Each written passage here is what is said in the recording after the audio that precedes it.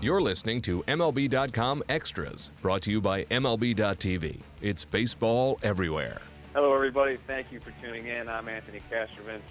This is our weekly White Sox chat, joined now by Scott Merkin. And Merk, the White Sox are coming off a 2-4 road trip. I don't know if that qualifies as adversity, but if so, it's probably their first real bout with adversity so far in this regular season. What were your takeaways from that trip?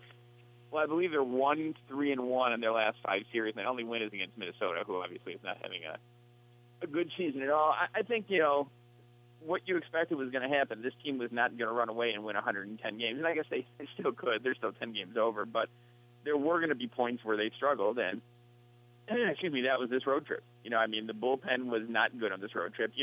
A turning point probably in the trip was, I believe it was Game 2, when they gave 7 runs in the 8th inning to the Rangers and lost 13-11. So that will change things right away. But I just think, the bullpen's been great all year. The starting pitching's been decent all year. The defense has been good all year, and the defense remained good. It just had a costly error in the series finale against the Yankees.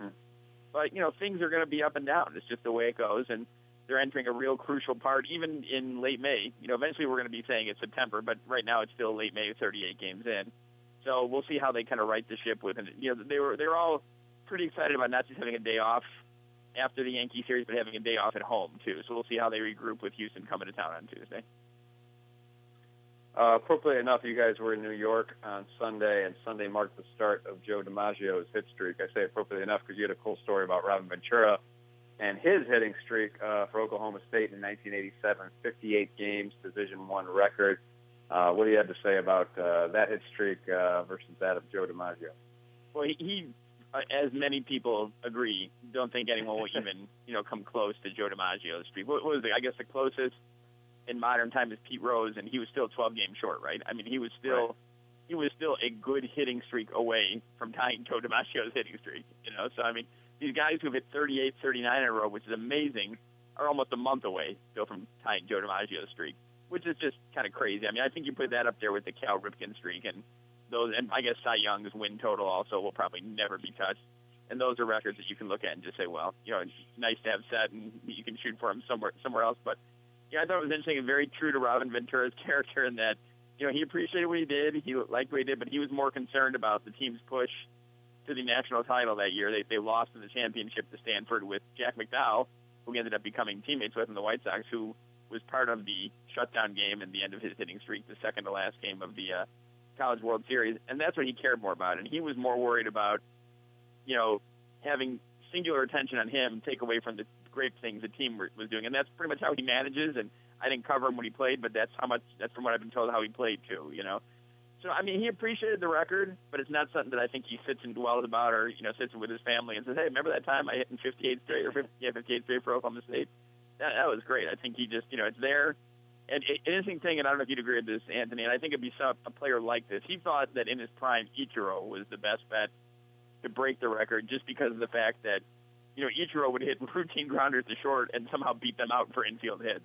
And that's almost how you have to have that because, let's face it, even the guys on the best roles are not going to hang out line drives for 56 straight games. You got to have a bloop in there. You got to have an infield hit, broken bat hit somewhere. And he thought Ichiro. So they pretty much, people who talked about it pretty much think, good speed, good contact guy. Not necessarily, even guys like Mike Trout, they didn't think would be a candidate because, he's a power guy who strikes out a little bit. So Ichiro, when he mentioned it, was a perfect candidate. I thought, obviously not going to do it now. He's not going to play that many games in a row, but would have been a great candidate in his prime, I thought.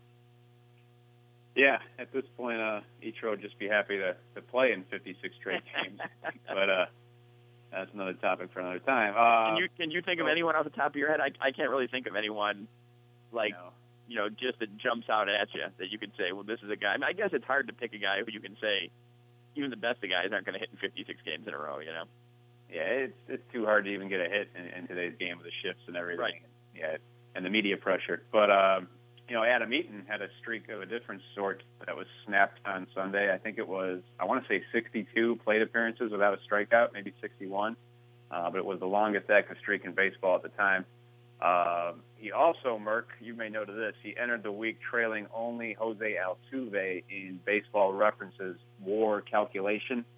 So we know not all that is tied to the offense. A lot of that's tied to the defensive values provided in right field. But really, he's probably been their most productive or most valuable regular here in the early going. Yeah, he was actually leading in Baseball Reference defensive WAR going into this series against the Yankees. And, it's interesting. He's a very proud kid, very directed, good guy, too, and you can tell he really enjoys what he's doing.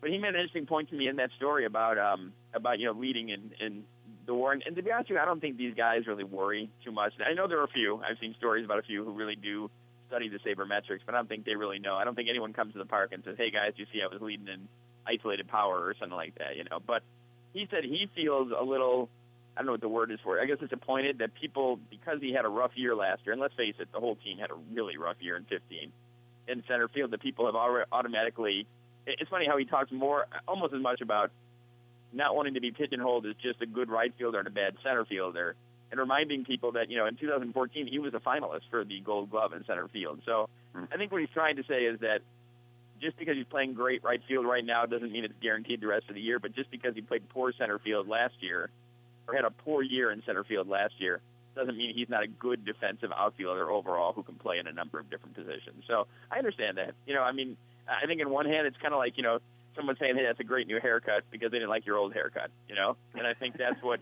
he's taking it a little bit as, that, wow, you really are a great right fielder because, man, you couldn't do it in center field last year. He kind of disagrees with that.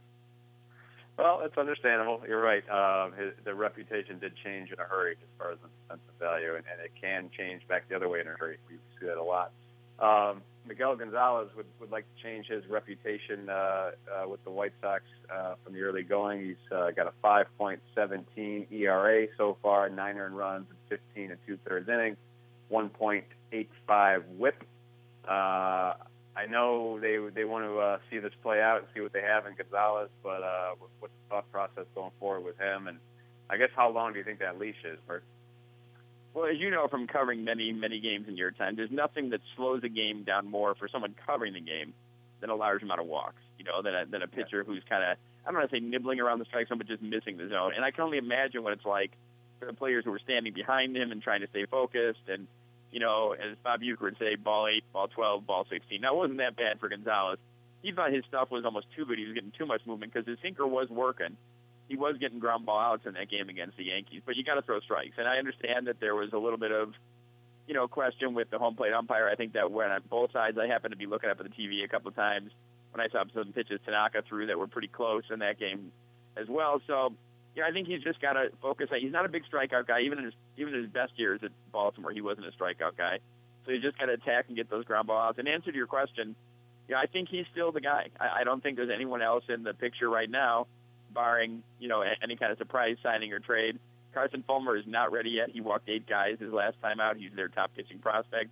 Eric Johnson had a shot. He may get another one at some point, but right now I think, Gonzalez above Johnson and Chris Beck and Jacob Turner and Carson Fulmer is the interim answer for the White Sox. All right, we'll see what happens there. And I want to thank Scott Merkin for joining us. Thank you all for tuning in. This has been MLB.com Extra, Chicago White Sox edition. MLB.TV Premium, the #1 live streaming sports service, is celebrating 13 years. Watch every out-of-market regular season game live or on demand in true HD. Real-time highlights, live look-ins, pitch tracking widget, and more. MLB.TV Premium includes a free At-Bat 15 subscription. Watch live baseball on over 400 mobile and connected devices. Watch at home, in the office, or on the go, every night, on every device. Blackout and other restrictions apply. Visit MLB.TV for details.